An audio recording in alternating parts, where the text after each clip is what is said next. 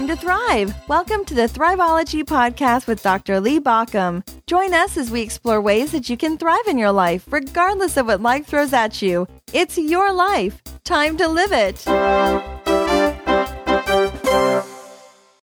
couple of days ago, I got an email from someone who was asking me, do I have fears? Do I have doubts? Here I am talking about how to deal with fears and how to deal with your own doubts and how to find a way to thrive no matter what life is throwing you away. And the person wanted to know, did I struggle with that?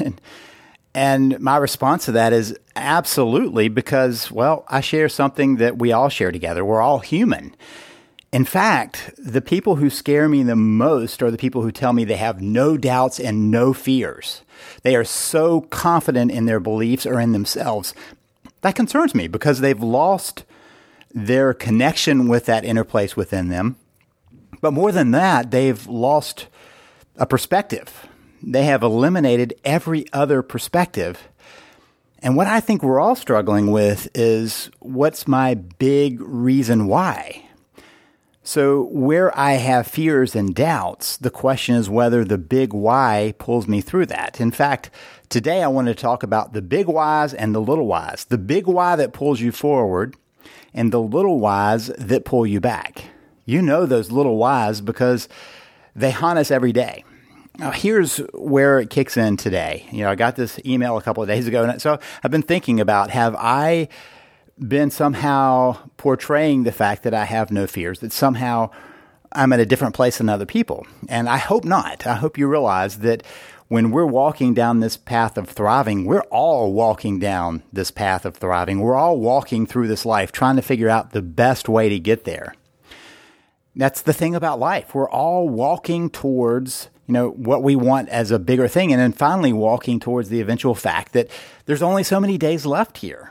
Right? That for each of us. And so we're all in that process. There's no magic formula for erasing all the difficulties and struggles of life. There's no magic formula for getting rid of fear.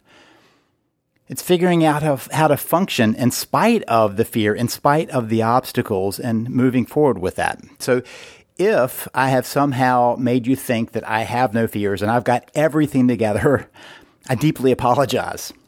And what I want to do instead today is talk about what that's about, the whys. So first, let me tell you a core belief that I carry with me. And that is that you and I and everybody else has some reason for being here. They have a purpose. We all have to find our purpose or life feels very hollow. So we're all looking for our big why. The big why is, why am I here? Now, this isn't something you suddenly answer. It's something that you unfoldingly answer over the course of your life, and I've unfoldingly answered over the course of my life.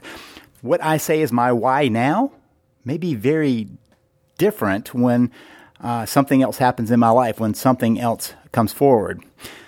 My early part of my life, my why was just trying to figure out who I was, right? That's our why early days. That's what teens are doing, trying to figure out who they are. In early adulthood, we're trying to figure out who we are. In early adulthood, we're also trying to figure out my why in kind of a relational way. Where do I belong? What is my group? Why am I involved with these people's lives? And sometimes we have to pick and choose where that's going to be. And then eventually we might get to the place where one of our whys is a commitment to a person. That's what I've talked about a lot in my Save the Marriage podcast and in my books on relationship, of how do you make that why work? One of my whys is I'm committed to a relationship. That's my why of life, to be committed and loving in a relationship.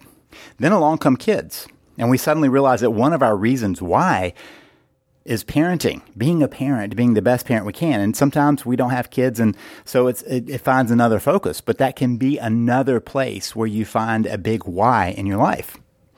But there comes a point when some things begin to shift. That's that midlife point.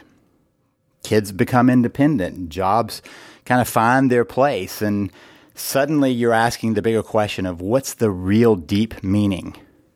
Why am I truly here? What is the deepest, biggest why? If we're constantly looking for that big why, it pulls us forward. But that's not what holds us back in many ways. It's what keeps us looking. If you haven't found your why, you keep looking for it. When you found your why, you start moving towards it. But then there are this other little whys. For instance, just this morning, I woke up and I wasn't feeling great. I didn't sleep well last night. I really couldn't tell you why. I mean, there's nothing particular going on, but you notice that little question I just said, why? But I do what I do every morning. I spun around, sat up in bed, and started pulling on my clothes to go downstairs and make some coffee and get ready to go for a walk. But I realized as I was sitting on the bed, I was going, why am I feeling this way? Why am I so down? Why am I not feeling energy? Why am I just kind of melancholic this morning? That's a little why. It's the difference between the big why of what is my purpose, why am I here, and the little whys that tend to hold us back, like why did something happen? Why do I feel this way? Those are the ones that I've noticed hold us back in life. When I was a therapist every day, my days were filled with people telling me or asking the question, why did this happen? And telling me their stories.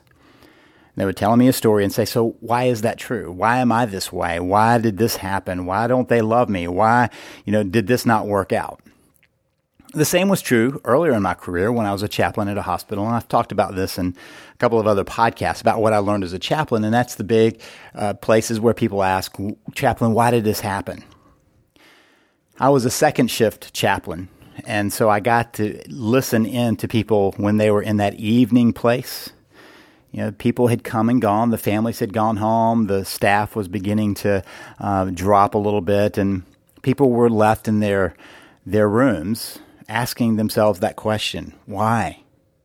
Why am I sick? Why was there an accident? Why aren't things going well? Why can't I, whatever? So I sat there many times with people who were asking the why, and I realized that why was really getting them stuck. Sometimes that why was about why not? Is there a way to not have this happen? This was particularly true when I would cover the emergency room and an accident would happen and people would be asking the question, why? But they really didn't want my answer. They really weren't looking for that answer. They were trying to figure out a why not. How could I not have this happen? How could this not have happened instead of why did this really happen in a kind of a theological or a realistic sense? I remember at one point somebody said, so did you think that God did this to me? And my response was, no, I don't think God did this to you. But these are things that happen in the world that cause us to ask the question of why. And we're not going to be able to answer it anytime soon. So we spend a lot of energy around the why question. I remember when I had two families in our family waiting rooms, and the two families were here for the same wreck. It was an intersection. Two cars trying to go through an intersection at the same time didn't work out really well. One family had somebody who had died. The other family, the person had a couple of scratches, and that was it. They would be going home that night.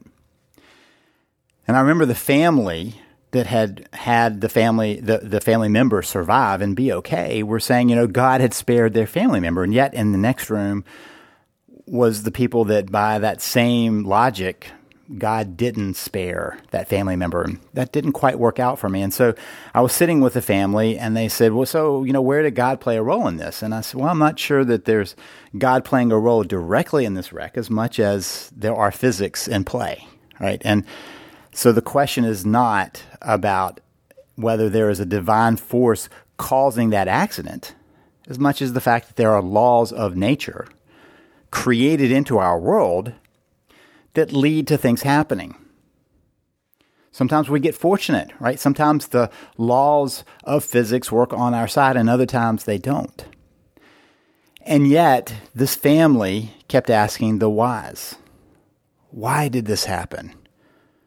Why did something happen? And why do I feel this way is another one. Many people would come into my office and say, why do I feel the way I do? Why do I have these thoughts about all these things in my past? And so part of what I've realized is that those little whys can keep us pulled back. Because generally those whys are not really answerable, at least not now. They're not really answerable.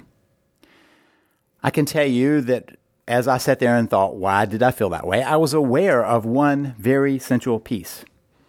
My mind was busy worrying about things. So in some ways I could say, well, the reason why I feel this way is because my mind is spinning this morning. My mind is going through all the things I have to get done and all the things that could happen if I don't get them done and all the other pieces of life, which brought me to one very clear realization. My thoughts were what I needed to turn to. So I believe that we can begin to ask, instead of a why, a what question. From why to what? In the big why, we can ask the question, what is my purpose? What are the things that I do that bring me meaning, that begins to move us in that direction? Why am I here? Can leave us hanging. Why am I here? Big question. Why am I here? But I find that when I ask the question, what is my purpose? What is the place where I bring something into the world? What is the place where I bring something to others? What is the place where I make a difference? Notice the difference in the big why and the little why. The big why is about what I do for the world. The little why is about me, what's happening to me. Lots of research has shown one thing. When we help other people, we feel better. In fact, that's a central piece of altruism. When we reach out beyond ourselves, we feel better. There are a couple of ways that people think about happiness. Hedonic happiness is one. Hedonic happiness is trying to find the things to do that will make us feel good, make us feel happy. And so that can be, I feel hedonic pleasure when I go get some new clothes for a minute, or a new car for a minute, or get a new toy of some sort for a minute. It can bring happiness. Or go to a party and have a great time for a minute. That brings happiness.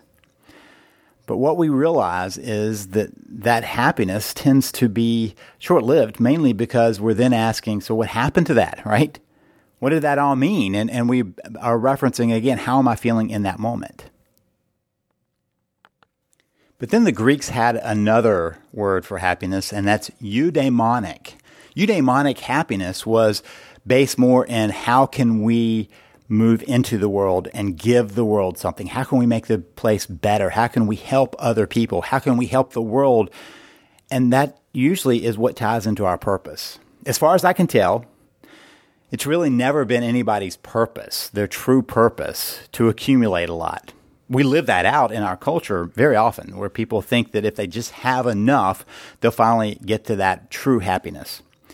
But as far as I can tell from the people I've talked to, from people who are very wealthy to people who don't have much, that's not doing it. Chasing the toys never really brought joy and happiness and true satisfaction. And so part of what we realize is that there's got to be something deeper to that big why. And that's that eudaimonic purpose.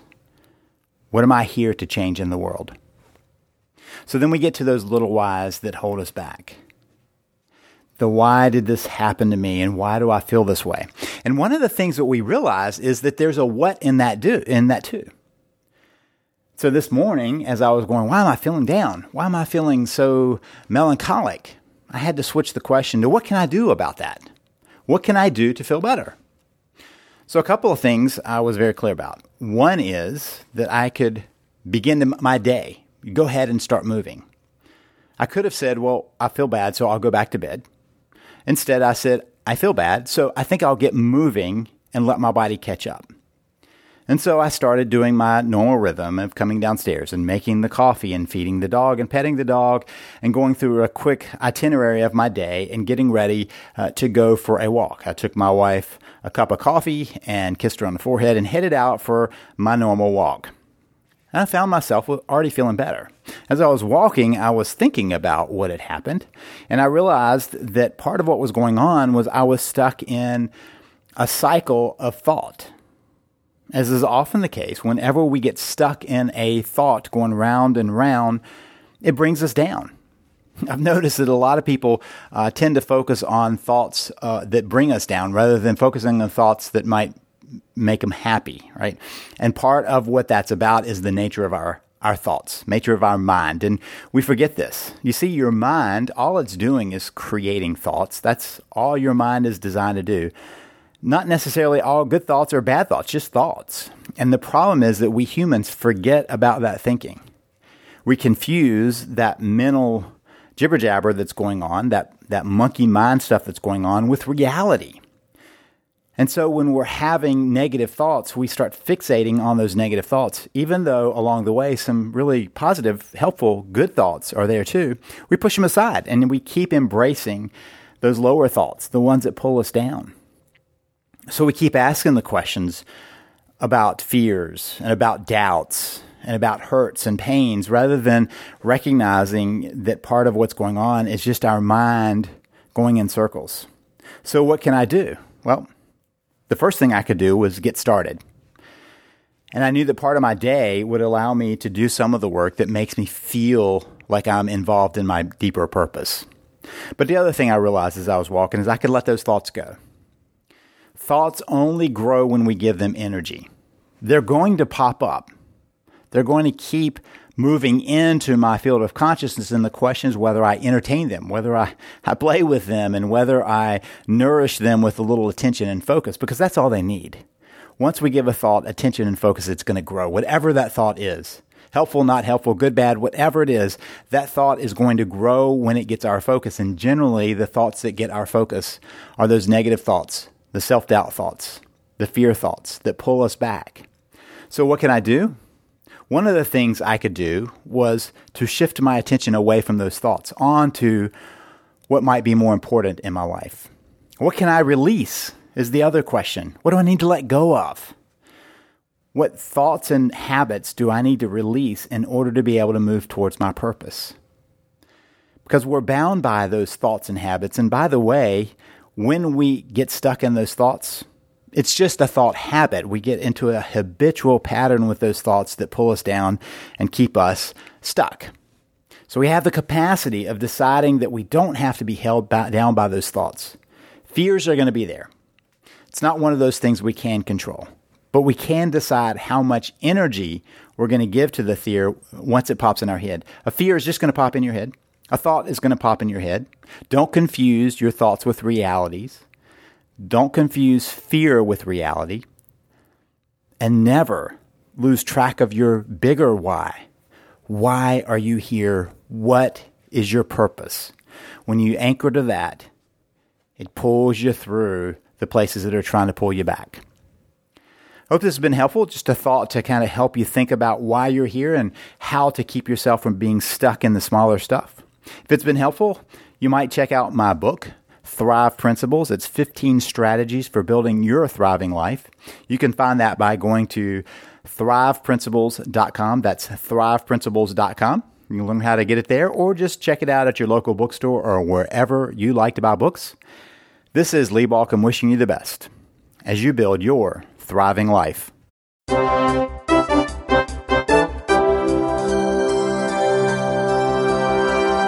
Listening to the Thriveology podcast. Thank you for listening. If you want more information, visit us at thriveology.com or at thriveologymagazine.com. Remember that Thriveology is spelled Thriveology. It's your life. Time to live it.